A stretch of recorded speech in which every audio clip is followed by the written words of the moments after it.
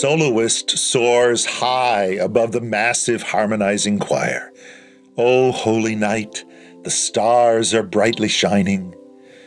But on that night, no soul on earth expected anything but normal. We drape the story of his birth with yards of gauze and billowy bright angels. We estimate a gentleness his weary parents never knew. We decorate the landscape of our Christmas with smiling sheep and camels trudging from the east. And we forget how hard it is to live beside, among farm animals in fields or in stables. We ring a halo round a birth that felt, that hurt, like any other birth. For there was nothing to relieve his mother's pain except, perhaps, the wise words of a midwife and the prayers of worried Joseph.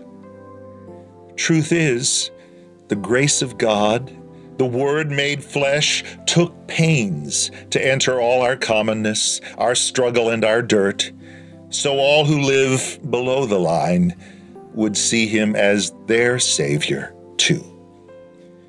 Grace never was afraid of dirt. Not then, not now, not ever.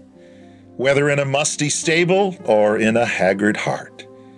Our pain, our sin, our guilt, our shame, these are the things he gladly wore as surely as those swaddling clothes.